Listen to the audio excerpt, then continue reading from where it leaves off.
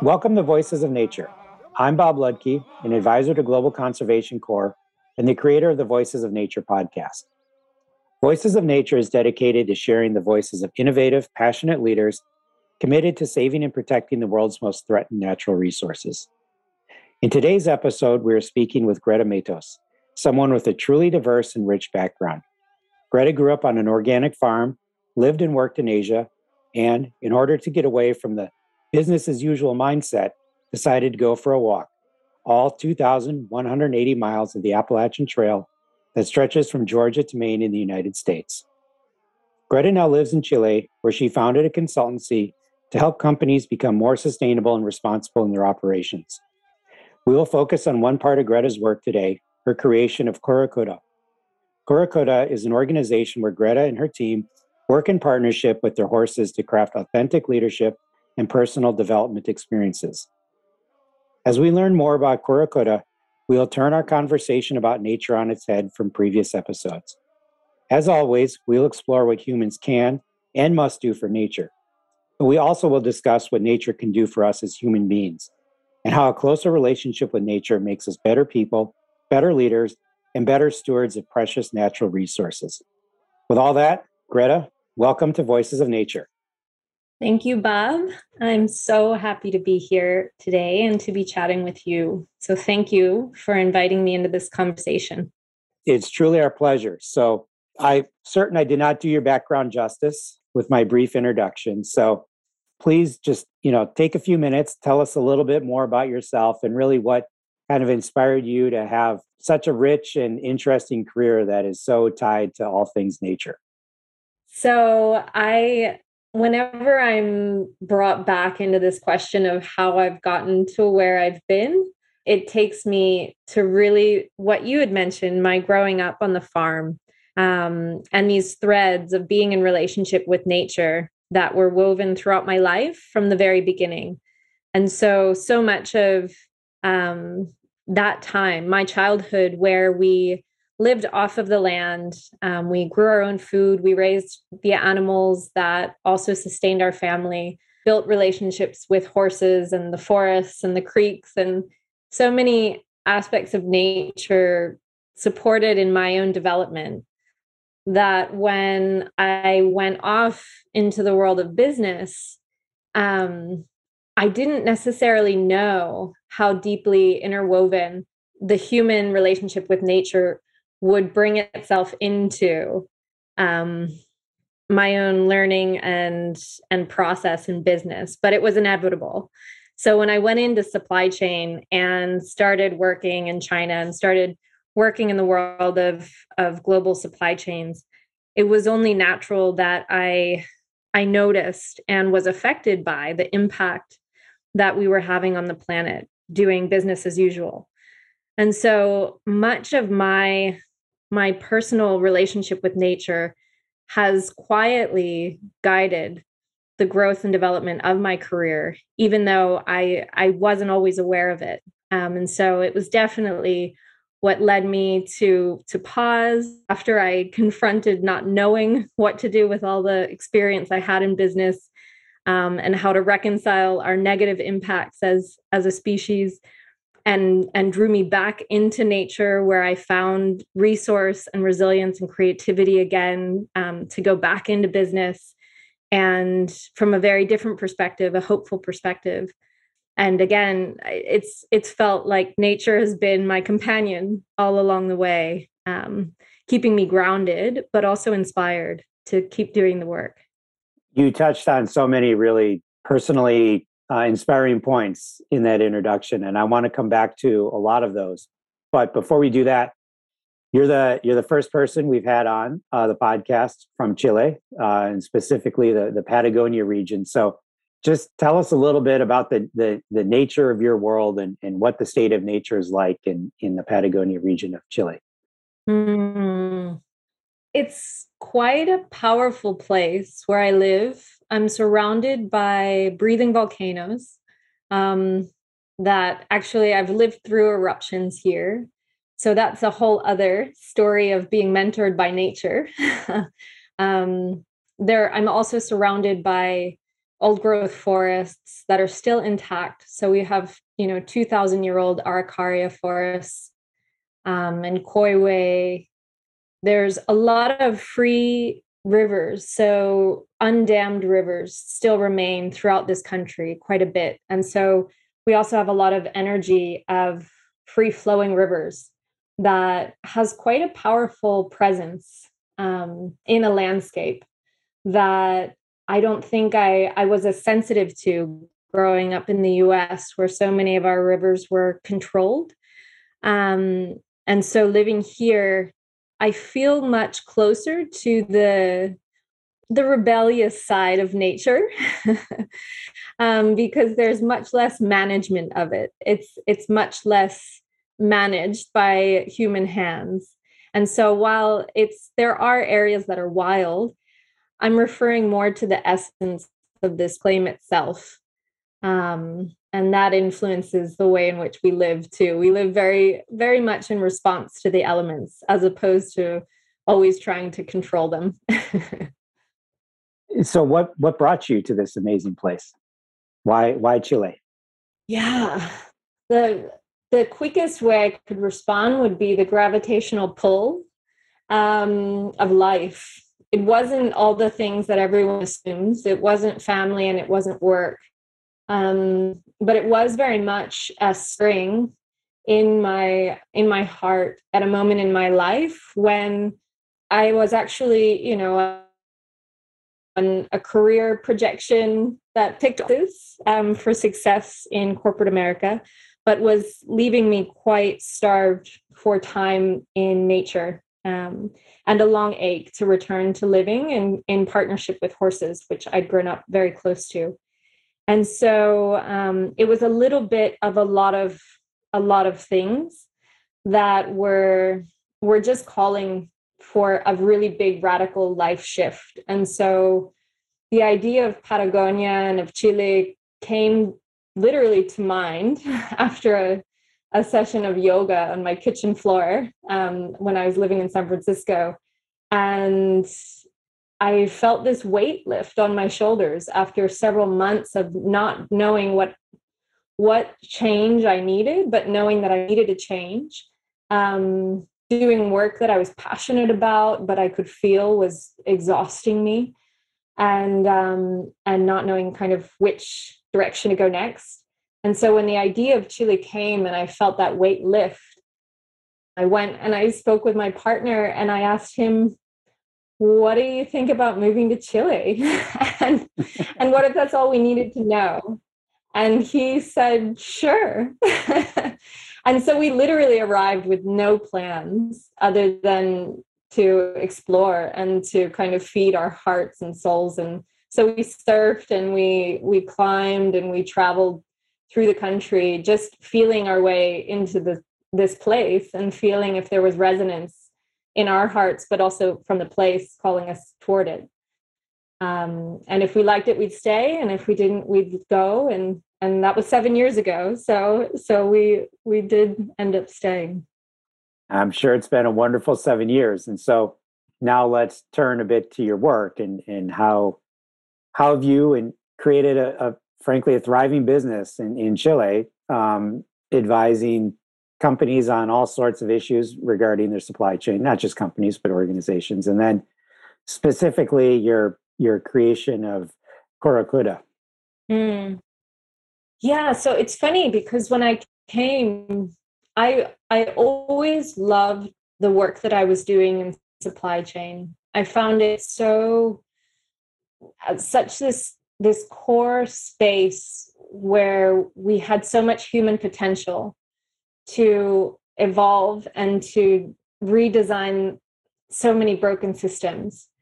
And yet doing that work in the previous vehicle, in the existing vehicle, in kind of a very corporate setting, had just, as I mentioned, exhausted my spirit.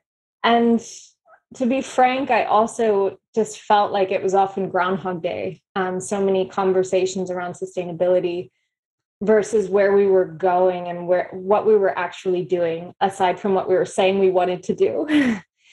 So when I came to Chile, I didn't know that I would still continue my work in supply chain. Even though I was really passionate about it, I wasn't sure that that was the direction that I would keep going. And so living here and kind of allowing things to stay open, the work came back and it found me.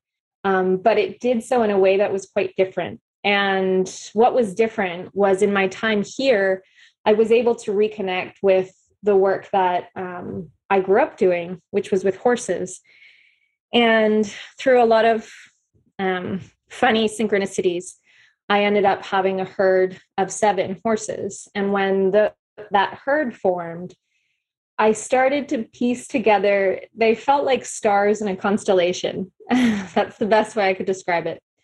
Of this awareness of working so long with so many companies that had people who were passionate and wholehearted about wanting to have a positive impact on the planet through business. And yet being challenged with being able to authentically fulfill that intention because they kept running up against these business as usual barriers, essentially. And when I started to go deeper in the work with the horses and equine facilitated learning, which I can share a bit more about, but that work is wholly and entirely focused on authentic relationship and connecting with intention in a really authentic way, in a way where you're unwilling actually to disconnect from that intention in order to be more productive or in order to achieve something. And so on relationship and this deeper sensory awareness and somatic relationship with people, with horses, with nature, it easily started to translate and connect in my mind to all of the work that I'd be doing on corporate strategy and sustainability, and all of the kind of the breakdown and the points where I had seen leadership fail in that space was not so much because we didn't have the right solutions, but simply because the leaders in those spaces were running up against something that they personally weren't able to make the courageous and authentic decision that might be unpopular, but will actually lead to innovation within the organization and be better for the environment. So I don't know if that answers your question or it feels almost too nuanced, but it was this process that bubbled up from the way in which I was participating with the horses and with the environment here, that again then connected the dots to the consulting work. Yeah, so let's go deeper on that. And you've really created a business around that concept, right? I mean, yeah. So explain to us, if I remember the term correctly, equine assisted learning, is that right? So it's referred to a lot of different ways, and it can mean different things too. But the way in which I usually work with it is equine facilitated learning. And it's essentially a type of experiential learning where we work with concepts. So we talk a bit about what's happening in the body, what happens when we're present with one another, and we start to connect more with a somatic awareness. So what sensations you're feeling moment to moment. When you're thinking certain things, what sensations are you feeling in your body? Where's the awareness in your body? Learning to track that awareness. And then expanding that kind of listening practice so that it becomes what I refer to as almost bio-listening. You start to feel and pay attention to what's happening outside of your body. And again, how that's affecting, essentially how your presence is affecting what's happening around you. And the horses, where they come into this, is essentially they're this incredible mirroring presence where they're incredibly sensitive and constantly receiving information from the environment to which they respond. And so why they're so powerful with this work and why it's so powerful for human development and human learning is they provide us an immediate and non-judgmental feedback loop. So we actually are able to feel and witness, we can see the impact of our presence in a space by feeling the connection or the disconnection with the horse, and by being able to read and work with the body language and the information that they're communicating to us, as well as how they're receiving us in the space. So are you saying that if I would come to Chile and I would ride on a horse with you, and if I was burned out, stressed, angry, the horse could actually sense that I had those emotions in me and would act differently than if I went and rode with you and I was just happy, lighthearted, just enjoying life? I mean, how does that, and then how does that translate into you working to kind of settle my emotions and translate that into being a better person, a better leader, what have you? So that's exactly a good example. And it also plays out in a lot of different ways as well, in that the horse generally is responding to the level of our awareness of what's going on in us. So if you do show up and you're stressed and you're thinking about 17 other things and you're not present, what that brings up for the horse is that you are not a safe leader because you're not present and you're not listening to your environment. And therefore, you won't have or experience a level of relationship and connection with the horse that's based on trust. And so how that translates in a business setting is, again, a leader comes into a room and they've got 17,000 things on their mind and they're not really present with the team.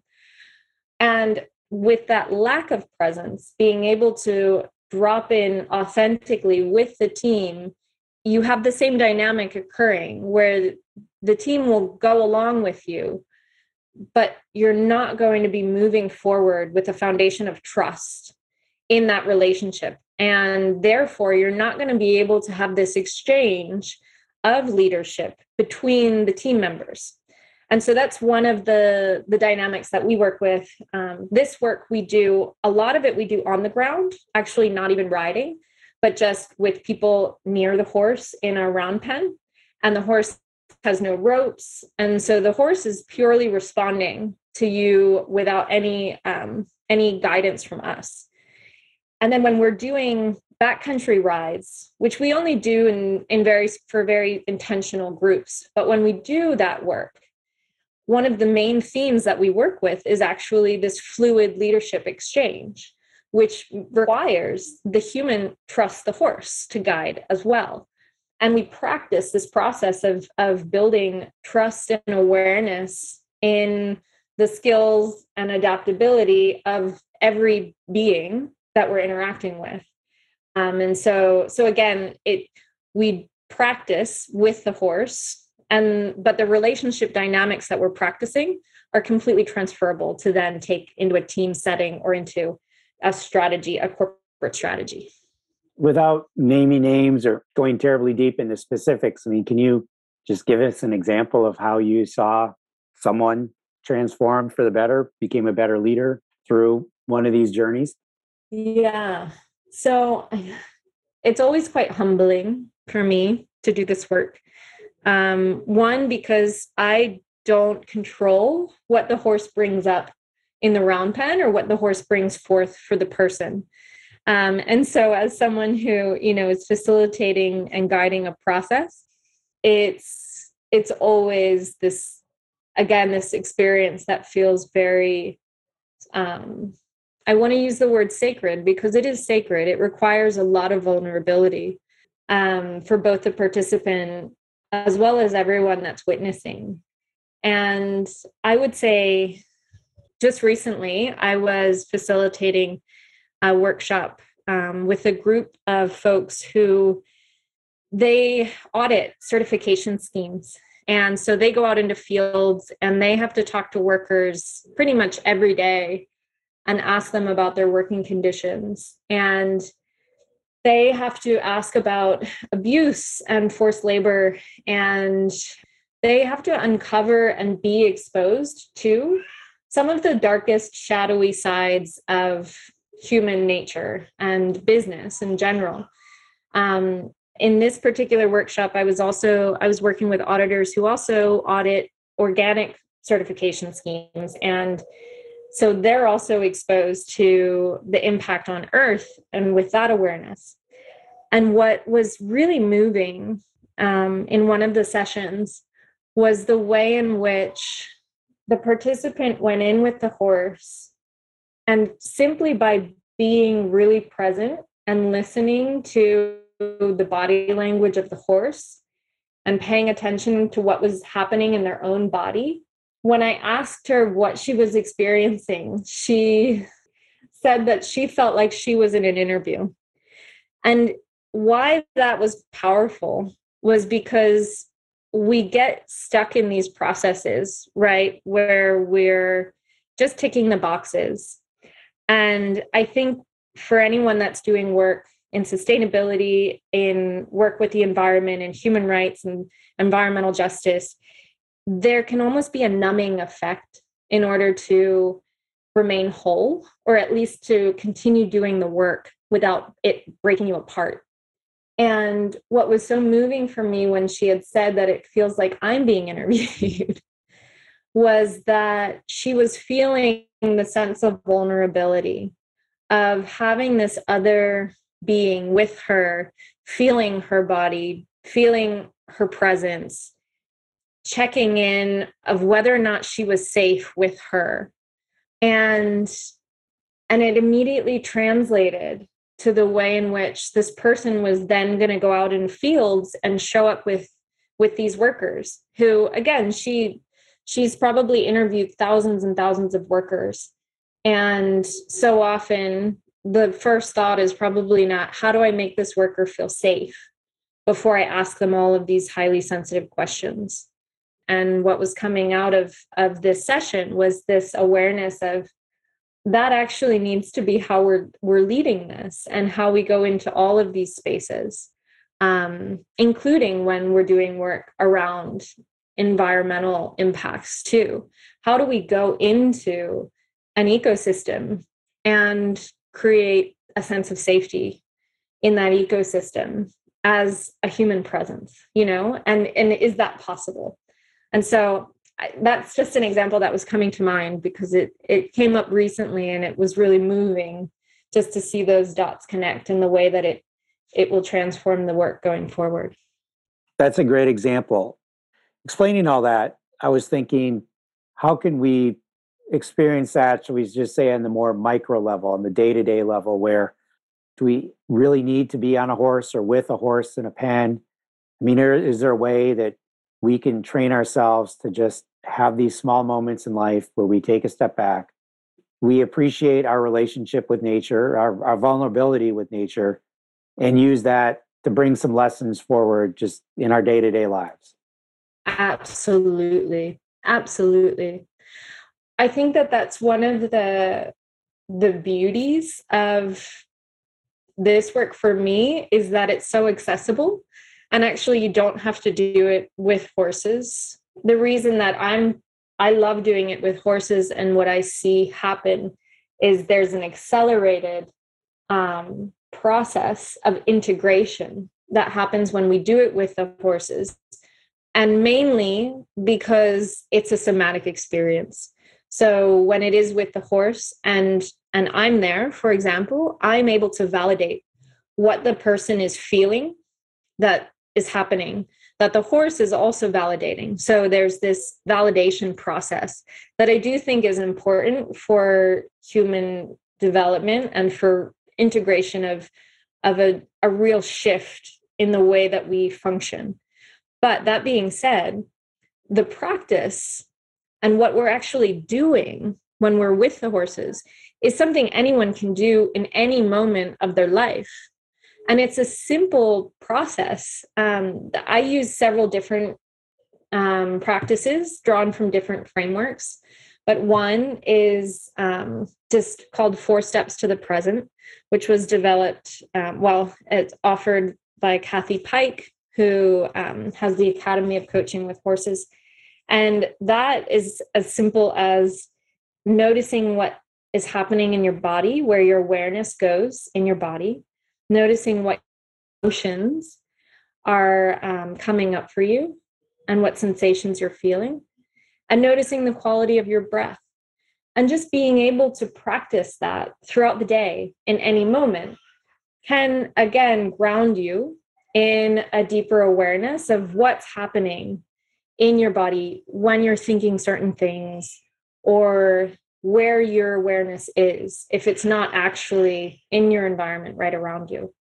And another one that I continuously use, and I've had embedded in my own life practice for the last 18 years, is one of the HeartMath tools, which is just a quick coherence. And the HeartMath Institute has phenomenal, easily accessible tools to connect us with our hearts. And with that one, it's as simple as slowing your breath down and just bringing your awareness into the area around your heart, and taking a few minutes to just follow your breath in and out through your heart, and bringing to mind a memory or a feeling of someone that you love and appreciate. And again, to bring it back to nature, I actually, before this call, I was doing a quick coherence with Mother Earth, where I just was breathing through the air around my heart and bringing to mind gratitude for the trees that are exchanging oxygen with me, for the rain and the water that I'm drinking. And that process also is these pauses, as you mentioned so beautifully, these opportunities that we have to connect with nature, but also to bring ourselves into a present state that's going to help resource us in every area of our life. That gave me a lot to think about when you were answering that question. So thank you. I found myself looking at a very beautiful tree just starting to change colors. So it was I had my own moment of experiencing nature there. I think that what's been so nice about this conversation is that there's just been so much of the positives of how we can, like we started the conversation, how we can use nature to become better people and better stewards. And yet we're confronted with this reality of, frankly, nature being under siege, the changing climate, all that's coming with that, all the degradation that's coming as a result of human development. And so, I always find myself challenged to find the positives in the face of so many negatives. Where do you find the positives? I mean, what inspires you to, I think, not just do your work, but live your life in a way that adds value to society rather than just accepting the status quo? Oh, it's such a good question, and I think it's a key question to walk with through our whole lives, because I feel that the way that we tend to the joy that helps fuel what I refer to as grounded optimism. For me, it's very connected to our joy, but it's also very connected to having a process for being with grief. Well, after that first job that you had mentioned, when I went to China and I was living in China, and I was so overwhelmed by the human impact on the planet, and I was so cynical, and it just, I had totally abandoned any hope that we as a species could be a positive force. And from there, I went and I took that long walk, and I went on the Appalachian Trail. And it was funny because I thought that I just needed to get back to nature. But when I got out on the trail, I realized that I'd never actually left nature, and nature had never left me, but I had definitely left mankind. And that walk, it brought me back into the awareness of the kindness of strangers. There's this magical thing that happens on the Appalachian Trail called trail angels, which are people that just offer these kindnesses to the thru hikers without expecting anything in return. And that experience was so moving for me and has translated into the way in which I continue to walk in my life, in maintaining some degree of vulnerability so that I'm open to receiving the endless amount of help and goodwill of humans, because it's so remarkable, actually, how we do show up for one another and also for the planet and for animals and for love. And so for me, I tend to that grounded optimism by first staying close to what I feel brings me joy, because that gives me energy. And for me, that's very much spending time outside in relationship with nature and working with the horses. But then also working with the grief as an emotion that is allowed and that can flow through me, and tending to it as a life companion as well, because the pain that I witness in the world as a result of human impact, we can't shut that out. And either we push it down and repress it, and then we become numb, or we actually work with it.